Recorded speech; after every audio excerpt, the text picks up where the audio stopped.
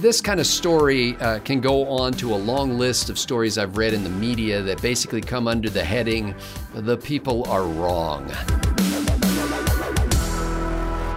It's great that she's a woman. It's just not great for women. Hi, I'm Scott Ott with Zoe Rachel sitting in for Bill Whittle and Stephen Green. This episode of Right Angle is brought to you by our members at BillWhittle.com, to whom we are eternally grateful. If you're watching us on some social media video platform, please like, share, and anything else you can do to encourage the algorithm to love us. Gentlemen, I read this story on MSN, and it was really from Agence France Presse, because MSN is just kind of aggregating various news sources. And I found it very interesting. It was under a headline that started off, "Don't call her a feminist." It's about Italy's new Prime Minister, Giorgia Meloni. And the writer of the story and the editors thereof clearly were disturbed by the fact that the new Italian Prime Minister, first female ever, a number of things they're disturbed about. Number one, that she thinks that she has not faced sex discrimination during her career, that she promotes family-friendly policies, that she favors alternatives to abortion. She opposes abortion, although she said she's not going to try to ban it, but she does want to help people find alternatives to abortion. And that she wants to help mothers in a variety of ways, such as free nursery school, protecting young mothers in the workplace, lowering taxes on baby products. And this, there are two quotes, and the first one, Stephen Green, I'm going to give to you, and then I'm going to follow up with Zoe on the second one. This is all the quotes in this story are from academics, because that's how we live our lives, by following the advice of academics. Steve, one professor says, it's a positive thing that for the first time it's a woman, meaning the Italian prime minister is a woman. But from there, to say this is a step forward for women is another thing. Steve, how can it be one small step for a woman and one giant leap backward for womankind? You know, generally speaking, when a conservative sees somebody enjoy this kind of success, we say, wow, congratulations. That was really impressive. And on the flip side, again, generally speaking, broadly speaking, when somebody on the left sees somebody with that kind of success, they say, you're doing it wrong. And you know this is true. We see it all the time. So I don't know how you could have a finer example of a woman of achievement. She became prime minister of a major nation. This is a hell of a thing. But what she didn't want to do was trade on her sex in order to get there. She didn't complain, oh, I'm a woman, you owe me this. Oh, I'm a woman, give me that. She achieved this thing on her own. You know, let me tell you a personal story. I could not be more proud of my wife every single day of my life. And not for anything I did other than have the good luck to stumble across her at a time when we were both ready for something serious. But she started off in her early 20s, and even before that, as a waitress. And in her early 20s, she thought this was good work because it let her keep weird hours that let her go out drinking and dancing all night, which were, you know, when you're 22, 23 years old, your major concerns in life. They certainly were for me. But then she decided this wasn't enough, and she found work for Compaq here in Colorado Springs, and she worked her way up the ladder a little bit there, and decided to switch gears. And she worked for the Figure Skating Association, again based here in Colorado Springs. And then she'd gotten about as far there as she could, and she ended up working for one of the world's largest defense contractors, Lockheed Martin. In fact, I think it is the world's largest defense contractor. And she was working her way up there and doing very nicely, but she hit a ceiling because of their organizational structure. You get in this one silo, you can't move over to the other silo to go even higher. So she left there, and now she's a program manager for one of the most up-and-coming tech firms in all of Colorado. And she did this on her own. But the one thing you would never want to do is call that woman a feminist. Not in a million years. And the reason is, let me backtrack a sec. There are three waves of feminism, and I can very briefly define these. First wave feminism was about removing the legal barriers that kept women from owning property or getting jobs or any of these things, and I'm totally in favor of that. Second wave feminism was about eliminating the cultural barriers, the old boys clubs and that kind of thing that kept women from advancing in careers if they wanted to pursue careers. Third wave feminism, I almost said venomism, and I think I might have stumbled onto something there. Third wave feminism is just cultural Marxism. It's a grievance industry designed to keep men down so that women can take the unearned. It's pure unadulterated Marxism dressed up in the language of feminist grievance. And my wife has no grievances. She likes men. She seems to love one, and she's given birth to two more. So don't listen to these leftists, these progressives who say to you, women, that you're not doing it right, because the way you choose to do it is the right way, because this is your choice. It is your life. Go for it, ladies. So Steve pointed out something interesting there, and it's amazing for this woman of such accomplishment. I mean, she founded the political party that she then led to victory in this election. I find it interesting that she co-founded the party called Brothers of Italy. And the critics, again, quoting political science professors from universities, are upset that she's inadequately antagonistic toward the patriarchy. In other words, she's not angry enough at men. And, it kind of reminds me of somebody who would, score a touchdown and then go back and rant and rave against somebody who tried to tackle them when they got in there. No, once you're in the end zone, who cares who tried to restrain you from doing it? So she's just enjoying the triumph and moving on to her agenda.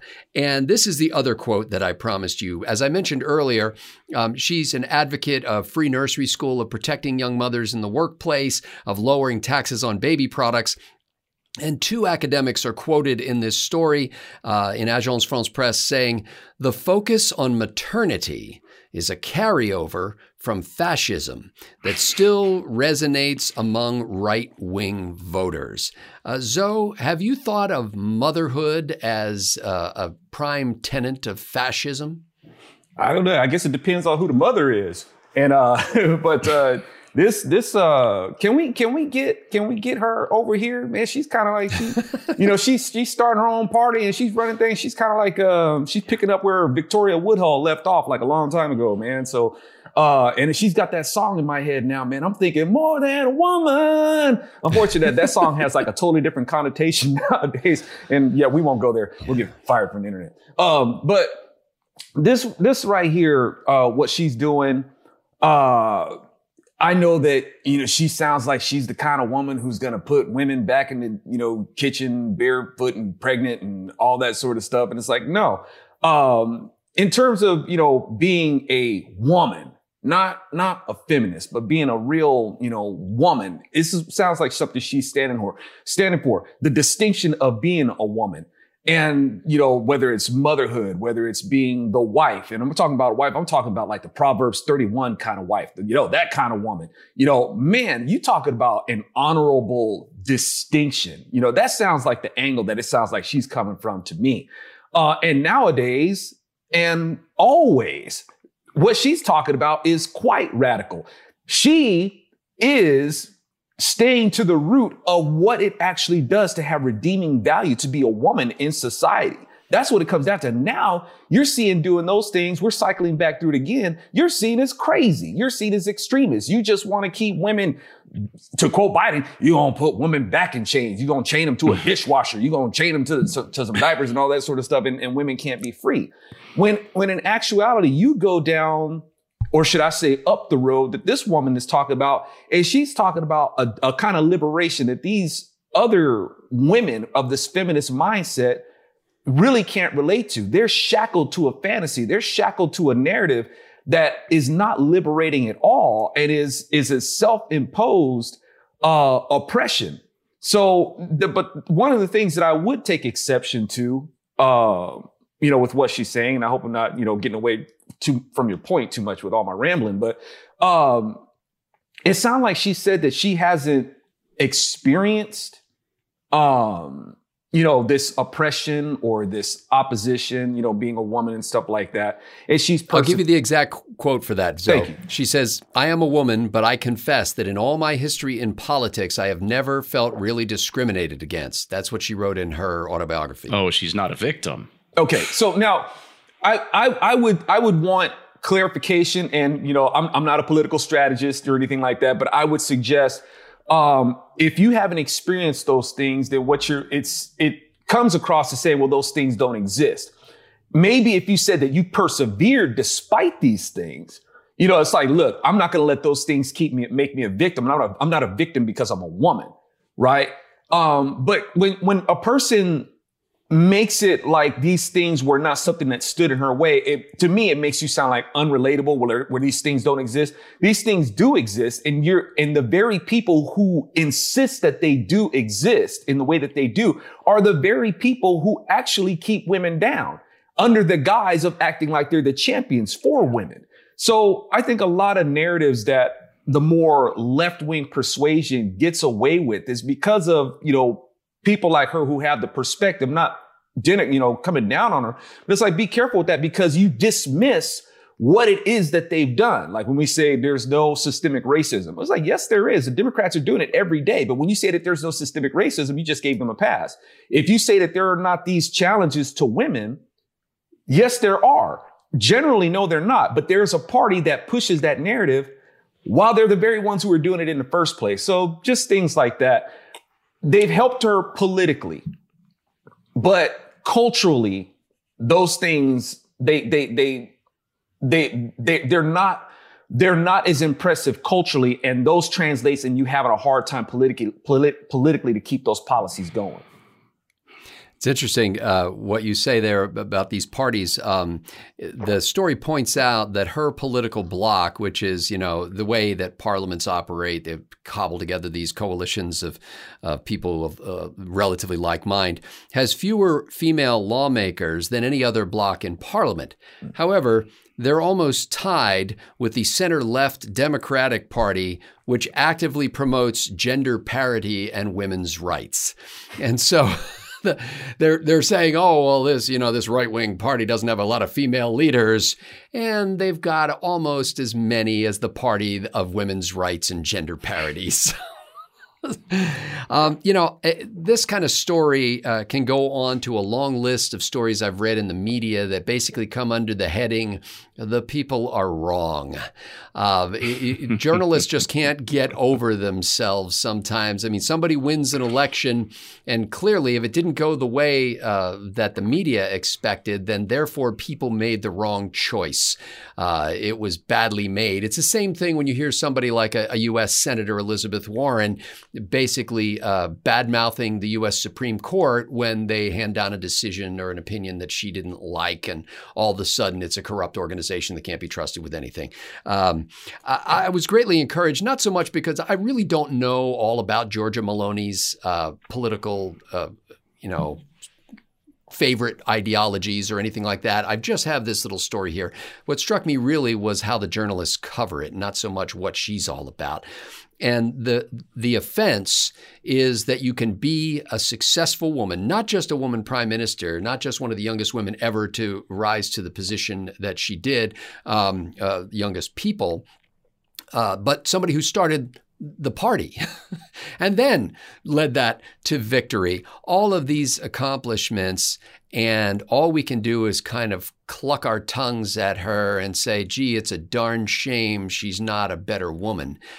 Because if she was a real woman, she would be to the far left of the political spectrum. But because she's not, I also noticed another thing. There's a caption under the picture that Agence France Presse put out on The Wire that refers to her as right-wing prime minister. And every time I've seen her name mentioned, it says right-wing something or other. And I thought, when have I seen that the other way?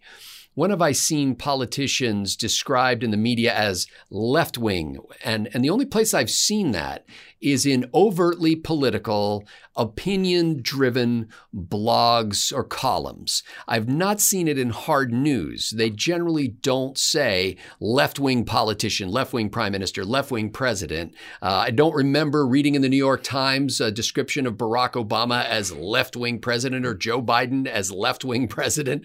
But we need to nail that extremist label onto anybody who tilts away from the left. So anyway, it was kind of encouraging to read this story because it was a loser's limp on the part of the media.